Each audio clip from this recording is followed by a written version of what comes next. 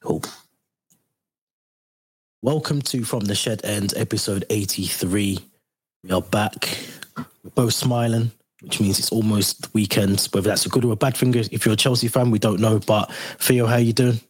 Not bad, thanks. I was just telling you offline that I haven't caught the famous Dortmund variant, which everybody who travelled to Dortmund last week seems to be ill with. I'm okay, haven't caught a cold, but I feel like you just mentioned that your voice is slightly croaky and you're not feeling as 100% as me. Yeah, 100%. I literally, in 30 minutes, I'll be having another Lemsip, which is a highlight of my Friday at the moment. So obviously with Chelsea coming up over the weekend as well. But if you are new to the channel, if you're new to the podcast, please go subscribe to the channel. There's a Linktree link in the description. It'll take you to all our social accounts, all our previous episodes as well. So make sure you follow all of those as well. But let's get straight into business, because earlier on this week, it was documented that there was an emergency meeting called by Christopher Vivell, backroom staff, Graham Potter involved, all the players in terms of the I don't know if you can call it the uprest or whatever you want to call it, the poor morale, I suppose, around the club, fans, etc. What's your take on that? Because it kind of seems like that's sort of, when you see emergency meetings, you tend to think sacking. Tend to think next step sacking. But what's your thoughts on the fact that we had to call an emergency meeting? And there's a couple of things I want to ask you afterwards, but just on that point, what's your point?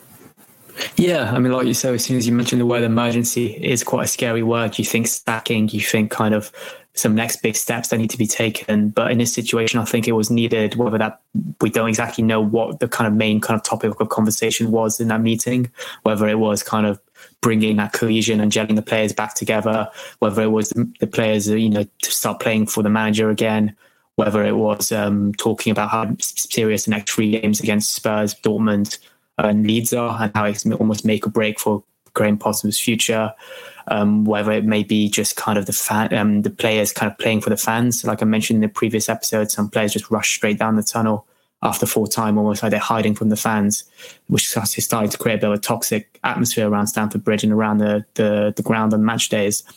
I think there was a lot of interesting things that could have been discussed in that meeting, and fingers crossed as Chelsea fans, there was a positive outcome from the players, from the backroom staff, from the manager as well. And I think hopefully that will kind of give them that boost that they needed to stay united in the next 3 or 4 months of the season. Yeah, it doesn't bode well for not just Graham Potter, but I think especially the players as well. The fact that, Todd Boehly's clearly called for this emergency meeting to happen, to take place. And you do think to yourself, is this the start of the end for Graham Potter and his coaching staff? Because like you say, when you hear the word emergency, you automatically assume, something drastic is going to happen very soon. It's a strange one, because I think it's going to go one or two ways, whether the players get on board. There's multiple sort of things being mentioned over the last couple of days around some sources saying that there's no uprest at the club, and the club, the players are happy, everyone's enjoying their time at Chelsea.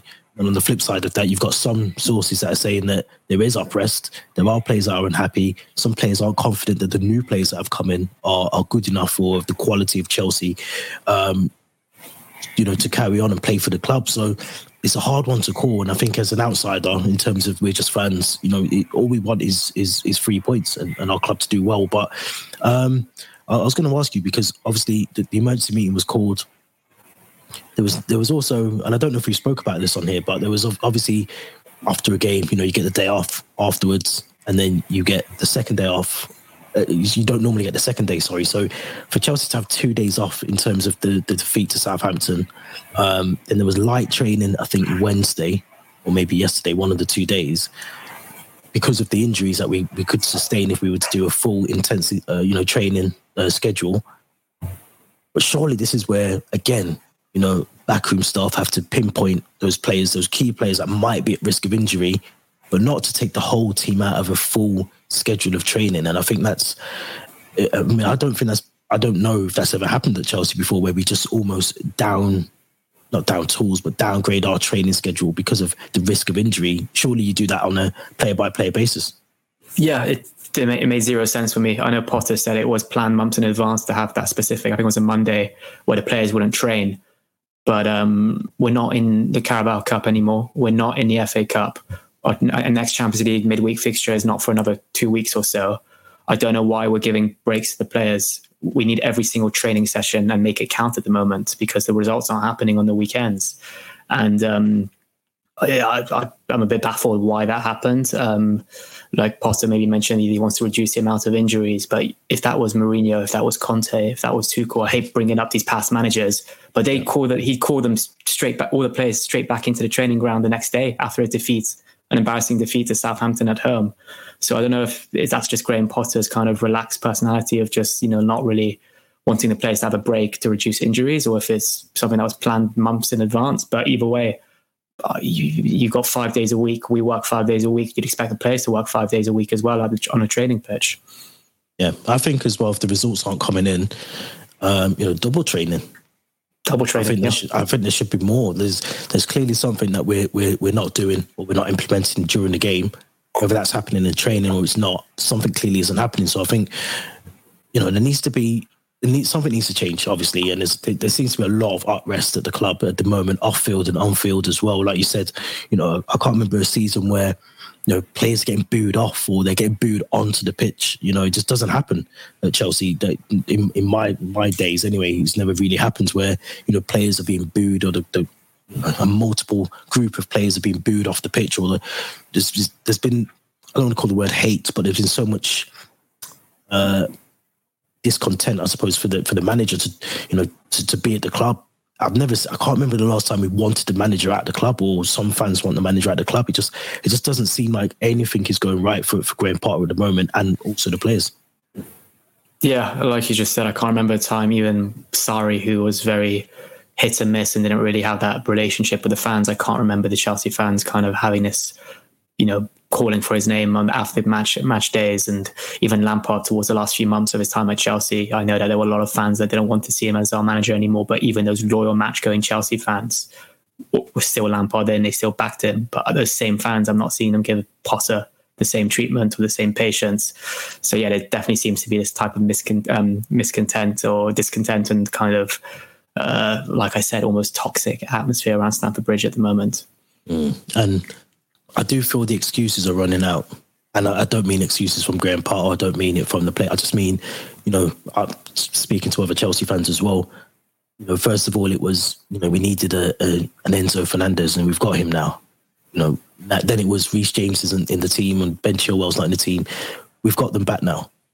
So N'Golo Kante, another player we're going to talk about next, is now back in training. I'm sure he won't be on the bench, or he won't be featured on Sunday, but you'd expect him maybe, I think it's Leeds in maybe Leeds the game. Leeds is after that, I think. So you'd expect him maybe to be on the bench for that game, but the excuses slowly have dried up now, because we have to get results. There's no other excuse apart from the players are good enough to play for the manager, and the manager isn't good enough to coach the players. It surely comes down to that ultimately at the end of the day. Yeah, no more excuses. Like I said, he's had a January transfer window. He's got the players he wanted. The list of injuries now, I saw that Pulisic and Kante could potentially even make the matchday squad for Spurs, even though I wouldn't risk them. But the only injuries that we have now are Edouard Mendy and I think there's a second name. I can't remember who it was. Armando Broja. Armando Broja, yeah. Yep. And obviously Aubameyang, who isn't even featuring in the training pictures that the club are posting on their app. But yeah, there are no more excuses in terms of injuries. He's got the players he wants. He's got Kante back to fitness. He's got a very solid goalkeeper now in Kepa, who's not making mistakes like he was a couple of seasons ago. And the only possible excuse I could give him is that we don't have a number 9. But we do have a number 9 in Aubameyang, who's frozen out of the squad. So even that's not an excuse in a way. I don't know if Aubameyang not being in a squad is a Bowley decision or a Potter one, but I think I listened to your previous video you posted. It makes zero sense at the moment. We're lacking goals. He's a proven goal scorer. He's our only natural 9 that's fit at the moment, given that Armando Broja is out for a season. That one is just, for me, would kind of give us a bit of a boost seeing him back in the team sheet for sure. 100%. And obviously mentioning N'Golo Kante, good to see him back in just at Cobham, training again. I know I do think he's a long way off. I know you say he could potentially be in the matchday squad, but you just wouldn't want to see him even on the bench. You wouldn't want to have to be in a position where someone gets injured and he has to come on. You know, those are the sort of players I can understand why you wouldn't want doing full training on a Wednesday or a Thursday. I can understand that. But how good is it to see Kante back in training? We've missed him a lot, 100%, but good to see him back. Yeah, just seeing the pictures of him back at Cobham training with the team in the gym and on the grass just puts a smile on our faces as Chelsea fans. Like I said, we haven't seen him since August. He hasn't played a Chelsea game since August. So that's a good 4 or 5 months of not having Kante in our team. And our form's just slumped since he's not been in the team. It really has. He's such a valuable player to us. And it seems like we want to try to build our midfield around him and Fernandes for the next season. I think we will give him a new contract and I hope he does sign it. But on paper, Kante and Fernandes is a very good midfield duo, in my opinion. So yeah, really good boost to have him back fit. And like you said, I wouldn't risk him in the matchday squad for Sunday. I'll give him another week at Cobham to up his fitness and maybe have him on the bench for the Leeds game the following week. Yeah, I'd agree with that 100%. And I think it's only right. I think that we'll hopefully see the best of Enzo once Kante's back. But I do say, you know, those excuses are drying up. So if it doesn't work, then it's another excuse that we can tick off to say that isn't the problem. Yeah, good to see Kante back 100%. You know, I think he's... I didn't realise it was August. I mean, that kind of tells you a lot about our season and how much we rely on him and how much we need to give him a new contract because, I mean, it just goes to show, you know, I think our slump has probably started obviously when Thomas Tuchel left and then Potter came in, he went on a beautiful run. But having Kante in there is so vital in that midfield. He does so much. And I think it would allow Fernandes to potentially just do a bit more at midfield. I think, you know, with someone like Kante behind you or alongside you, it does give you that luxury of just maybe stepping a bit more forward or just having a bit of a safety net behind you. Someone like Kante, who you know, hopefully, you know, injuries permitted, that he can get back to his best Kante that we know. You know, having someone like him behind you is second to none. You know, you can't really fault someone like that. I think the partnership, hopefully next season, you know, we missed it this season now, but I think next season we'll get to see that 100%. And I agree with you. I think it'd be stupid not to give him a contract. Stupid. Yeah, especially now that we've got rid of Jorginho. We need Kante. We need that experience. I do know that maybe he's a bit of a shy personality, but he is a leader. He is an experienced player. And I do think we lack leaders, bar Silva and Aspi at the moment. We don't have proper experienced leaders on the pitch. And having him next to Fernandes, like you said, it would allow Fernandes to be a bit more creative, offer a bit more support to those offensive players, which he was doing at Benfica. He was kind of playing on the edge of the box, you know, doing those passes that may support. I think it was Gonzalo Ramos, whoever the Benfica striker was. So yeah, I think Kante and Fernandes on paper would be our best midfield duo, and I'm really looking forward to seeing those two play together. Not the only one. I think you speak for a lot of Chelsea fans when you say that. But moving on, let's talk about the chill out room, which is something that I'll be honest, I've tried to avoid reading about because it's almost like rewarding naughty kids for being naughty and petulant. And I haven't read into it, so maybe you know a bit more, but from what I know, I think Cobham is to be redesigned and have a new chill out room for the players, almost like a new players lounge with arcade machines. And I think I read soft furniture. I don't know what that means. Whether surely that's for babies when you have like sensory classes, but yeah, I'm not sure why you would need soft furniture. I don't know. So what's your thoughts on, I mean, is it really the time now to be releasing this information into the world when we're playing poor? You know, the players haven't really been pulling their weight. The manager doesn't seem to be getting the buy-in from the players. It just seems like a weird time to announce that, yeah, we're playing crap, but we're going to get a nice chill out room for the players. It just doesn't make any sense to me. Yeah, so I think... So Andy Dillon from The Athletic, I think, said Todd Boehly is splashing out on a luxury chill-out room as Chelsea battle on-the-pitch crisis. The new players' lounge will include soft furnishings and possibly video games. Designers will also be decorating walls with motivational phrases. So like you said, it's almost because we're playing so badly, we're rewarding the players with, you know, a room where they can, I don't know, play snooker, play FIFA, arcade machines. It doesn't really seem like the answer. On the contrary, you should be rewarding them with that if you're playing well on the pitch. I don't know if we're bringing in experts who kind of have, you know, done studies that show that having these type of chill out rooms increases performances or productivity. But I think Google did that with their employees. They had a kind of these chill out rooms or kind of areas where they could just take a break from work and, like I say, increase productivity. But we're talking about professional footballers here. We're not talking about tech employees. So I don't know if that's going to have the same effect. But I don't know, maybe there seems to be a bit of stress or panic around Cobham. That may be a possibility. So having this type of area may help the players stay there a bit, belong their training sessions, bond together. Especially maybe, mixing those new players into the group that maybe don't speak as English as well. It may be an opportunity for them to sit down and play a game of FIFA together, get to know each other a bit better. I'm just trying to think outside the box here. No, I'm with you 100%. I just can't get my head around it. Yeah. And then you've got these motivational phrases on the walls, which for me just screams Todd Bowley, very American, I feel. It's a very kind of, I don't know who those motivational phrases will be from, but I'm just picturing some Rocky Balboa type of things up on there. But yeah, I'm still a bit puzzled by it. I think there's ways of kind of rewarding players, but not when you're going through a slump of form like this. Yeah, no, and I just don't get it. I mean, part of me was thinking, I don't know if you remember, I think it was like a New Zealand motivational coach, Gilbert Enoka, joined the club recently as part of the sort of team building and trying to boost morale. And I'm thinking, is this part of his game? Is this something he suggested? And Bowley's gone, yep, no worries. Get us whatever you want. Get the PlayStations, get Xboxes, all of that stuff. Is that part of his thing? Because it just doesn't sit well with me that we're playing so bad. And then, if they want to play PlayStation, they've got houses, £1 million houses where they can go and play PlayStations. I just don't get it. Maybe I'm just old school and I don't really agree with rewarding people for doing nothing. But yeah, I mean, it is what it is. As we always say on here, it's not our money. But I just think, if you're going to spend something, I mean, you picked up a good point before we came online around our set pieces, corners, free kicks. Have we got a set piece specialist coach? Have we got money for that?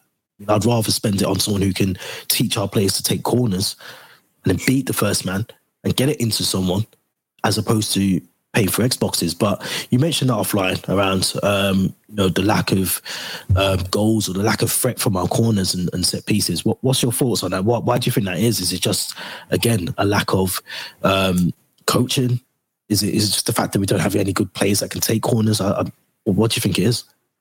Yeah, so game last weekend against Southampton, I was sat in Matthew Harding lower, so I had a good view of, I think it was Ben Chilwell and João Felix when they were taking corners. And not a single one of their corners got past the first man. And I think it's been like that for the last few seasons. And remember, Willian used to take them and he wasn't the best corner taker. I can't remember a good corner taker we've had maybe since Fabregas or Lampard. And that was a good Lampard. Lampard would take them. He'd whip a good ball into the box. Fabregas would as well, especially when he had Diego Costa as his target man. But yeah, it's just not even we've got the players in the box. We've got the players with the aerial ability, the likes of Thiago Silva, Koulibaly, these tall players. But we're not putting any good balls in the box. I can't remember the last set piece we scored this season. I think Koulibaly scored one against Tottenham from a Cucurella corner, I think in August. But since then, I'm not sure if we scored from a corner or a header, or I may be wrong. Someone did mention something on Instagram to me that the Stamford Bridge publicity billboards are so close to the corner flags that it doesn't really allow the players to have a big of a run up or kind of enough space around them. But I don't really think that's an excuse. You've got opposition players coming to Stamford Bridge taking good corners. We're not taking good corners when we're away from home, when we're going to Old Trafford, when we're going to the Amex, when we're going to Anfield. So I don't think that's really a valid excuse. So instead of these chill out rooms, I'll invest a lot more time and money in kind of a set piece specialist in a training pitch, or someone that can analyze set pieces, tell the players what to do, how to correct their technique. Because I'm just waiting for us to put a bullet header from a corner, and that's not going to happen anytime soon with these corners. Yeah, it'd be interesting to know what our stats are from corners. I don't have them to hand, but I can imagine we're bottom at least or thereabouts. I don't think we'll be near the top at all. I don't think, and it's strange because we've got the players in terms of like Badiashile. You look at Thiago Silva, Koulibaly, maybe even look at Trevor Chalobah. The height in terms of if the ball was actually to get into the critical area, a target man area, we'd actually be half decent with corners because we've got the height and we've got the defenders to be able to score goals. But it's all. I mean, it's been an ongoing thing. Like you said, I remember your painful Willian WhatsApps when he just wasn't beating the first man. He wasn't getting him anywhere. So it's been an ongoing thing, and it's very similar to the striker issue, that we haven't really addressed it. We've just kind of covered over the cracks and hoped for the best and, tried to get our goals elsewhere. But I think it's a massive issue. And I do see what, I can't remember who it was on Instagram. I do see what they're saying to an extent, but it can't be an excuse. I mean, there's just no way that you're telling me that players can come, other teams can come to Stamford Bridge and score corners, or when we go to Old Trafford or the Etihad, somewhere where the advertising hoardings are slightly, there's a bit of a bigger gap, we still can't score goals from corners. It doesn't, you could play at the old Wembley where the hoardings were far away and you still wouldn't be able to get a goal. So I think it's more the fact that we don't have anyone who's decent enough to take corners. I'm trying to think now who. We don't have a designated corner taker. I mean, Felix and Chilwell were taking in turns to take them. Mount's taken a fair few this season. I think Cucurella's taken some. I wouldn't be surprised if we put someone like a Mudryk or Enzo Fernandez on them soon, or Reece James even. I don't know. It feels like same with penalties at the moment. I don't think we've got a designated penalty taker now that Jorginho's left. Yeah. So I think that's a big question mark that's been left as well. Yeah, it is a worry because I think if you look at some of the other top clubs as well, they score a lot of their goals, or they score a handful of goals at least from set pieces or corners, and it is a worry. It is a worry. I'd love to know, like I said, I'd love to know how many corners we get and how many actually convert into goals, or how many would actually get into a critical area of the penalty area. So something I can do this weekend, and hopefully we can display them. Yeah, if Statman Dave is listening, then please, we'd love to hear those numbers. Yeah, definitely, 100%. Let's move on to Sunday. I'm not going to say this is a must-win game. I'm sick of saying it. This is a game where we can't afford to lose to Tottenham because it's Tottenham.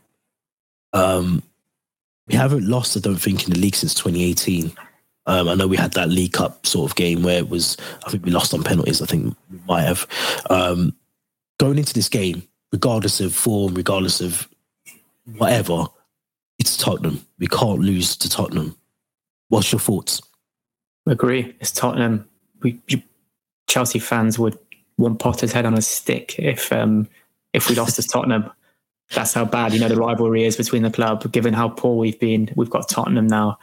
It almost feels like make or break. If we lose, it'll be finished. I feel Chelsea fans would never be able to forgive Graham Potter. If we win, it could be, going on that curve to maybe forgiveness and maybe picking up some more results. I said it about Southampton last week, but for me, it's the perfect game to kind of gain that momentum, beat Tottenham away from home, a team as well that are kind of fighting for top four, hovering around that kind of fourth and fifth spot. We just can't lose. Like you said, we cannot lose to Tottenham. Graham Potter cannot lose to Tottenham as well. I'm sure the Chelsea fans travelling to the Tottenham Hotspur Stadium on Sunday will be more nervous than excited for this one, given the kind of how big the rivalry is, and given the situation that we're in at the moment, and how desperate we need points to kind of, get closer to that top four pack. So yeah, a must not lose 100%.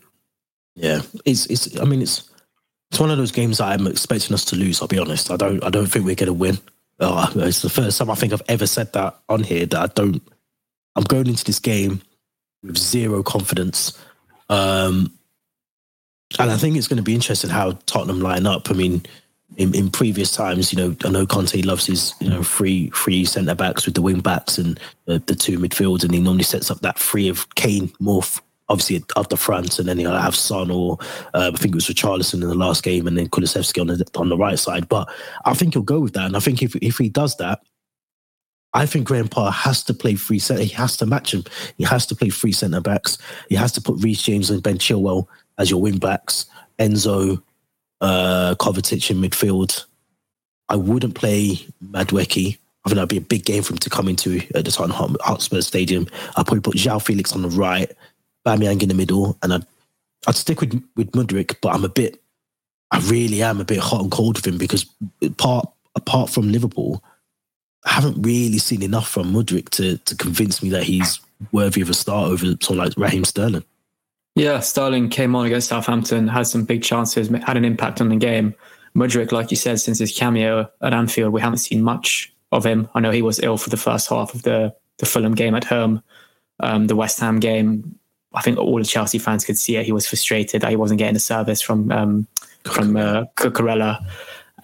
So yeah, I do think there's a good player there. The Shakhtar owner has come out recently and said that there's a good player there, and we've only seen, I think, 30% of what he's capable of doing.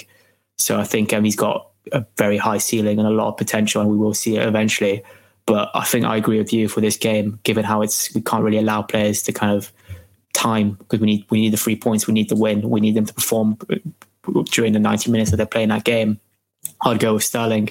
So I'd go with Aubameyang as my 9, even though I'm almost 100% sure he won't start Aubameyang, unfortunately. But my predicted or my wanted 11 would be Aubameyang, João Felix, and Sterling. And then my back 3, I'm going to bring Wesley Fofana back into this. I think it's a good game. I was going to ask, just about to ask you if he makes the team. But yeah, for what reasons? Over who? Because obviously Badiashile, Koulibaly and Silva would be my back 3. But who would you take out of that back 3 to bring in Fofana? I think I'd take out Koulibaly. I think Koulibaly might have come off at half-time against Southampton and Fofana got 45 minutes. And for me, that maybe was an indication that this is kind of the chance for Fofana now to play the remaining games this season if he stays fit and doesn't suffer another injury. So I'd go with Badiashile, Thiago Silva and Wesley Fofana, all French-speaking as well. I know Koulibaly is French-speaking as well, but maybe that will kind of get them to communicate and have that kind of, they all kind of defend as a unit as well. And we saw that at times as well with Zouma, when Silva partnered Zouma. That was a good kind of midfield duo for the defensive duo for the time it lasted. So I think Badiashile, Silva and Wesley Fofana for the game against Tottenham on Sunday. And who would you go with as your sort of left wing back? Would it be Cucurella? Would it be Chilwell? Oh, Chilwell, and right wing back's got to be Reece James. You got to think that Reece James hasn't played football for a week now. He hasn't played since the Dortmund away game. Yep. So there's no excuses for him not being injury or still having being one game away from an injury. I think he needs to play this game 100%. Yep. I think there'll be questions. I mean, obviously we're recording this literally 30 minutes before the press conference comes out this afternoon, but I think there'll be questions around Aubameyang. I think he's, for me, he's got to be in that squad. I would not be surprised if the press, say the press conference later, ask him about Aubameyang, because we need goals and we've got a goal scorer. Okay, he's not in favour, he's not the flavour of the month. He's not, but he's one of the best in Europe, or he has been one of the best in Europe. We know what he's capable of. He can't be any worse than Kai Havertz. There's no way he can be any worse than Kai Havertz. Fofana, I do like him, but I think, again, this is a big game, and it's not a game I'd want to take a risk with Fofana to then bring on Aubameyang or bring on, Kai Havertz. I'd rather start Aubameyang, and he'll be up for the game. I mean, let's not forget, he used to play for Arsenal. He'll be up for the game 100%. Yeah, and he hasn't featured, I think, since he was brought on as a sub, then taken off against Man City in the league, I think, early January. So like I've said a few times on this pod, he hasn't played yet with Fernandes, with Mudryk, with João Felix, with all the new signings we brought in January. So I think this is a chance for him now to come back in the team, show us what he can do, which we all know he's capable of doing, and have the service, hopefully, from those new signings that we signed. Yeah, 100%. Before we wrap up, let's do our predictions that we always get wrong, but, well, this season we've got them wrong. Last season we done okay, but what's your thoughts going into this game on Sunday? Are you confident? Are you talking 3-0 again, or are we? Oh no, I'm not confident. I know I was confident last week. I must have maybe had too many coffees that day or something to think we were going to win by 3 goals. But I think it's going to be a low-scoring draw on Sunday. I think, given the rivalry, given our record away to Spurs, I don't think we'll lose. I really hope we won't lose, but I think we'll draw it, and I think it'll be 1-1. I think we're going to lose. This is the first time I've ever generally gone into a game and I don't really care. I mean, I do care. Obviously, it's Tottenham, but I'm not expecting a win. I'm really not. And I don't think I've ever done that for years and years. And this is the first time I'm actually going to get up on Sunday. And if we lose, we lose. I think I've resigned to the fact that we just aren't going to win anything this season, and we're not going to climb up the table and push for a nice European Champions League spot. I'm happy with it now. I know where we are. I know what kind of team we are, and that's it. So I think 2-0. I don't think we'll score, and it all depends if Aubameyang starts. If he doesn't, it could be 3 or 4. And I'm going to be honest, I think it could be 3 or 4 to Tottenham, because we are just lacking goals, and it worries me if we play a back 4. Kulusevski, Richarlison, who likes to rile up certain players and get under people's skin. Reece James on that right side against Richarlison. I just think it's recipe for disaster. I really do. So I'm going to go 2-0 Tottenham. And if we don't start Aubameyang, 4-0. It would be painful to see Tottenham beat us in the league for the first time since 2018. It really would, but I kind of agree with your prediction. I think it'd be a great part thing to do, wouldn't it? I mean, how many other records has he broken that we shouldn't really be breaking? It'd be a very kind of Graham Potter records to kind of match the other ones that he's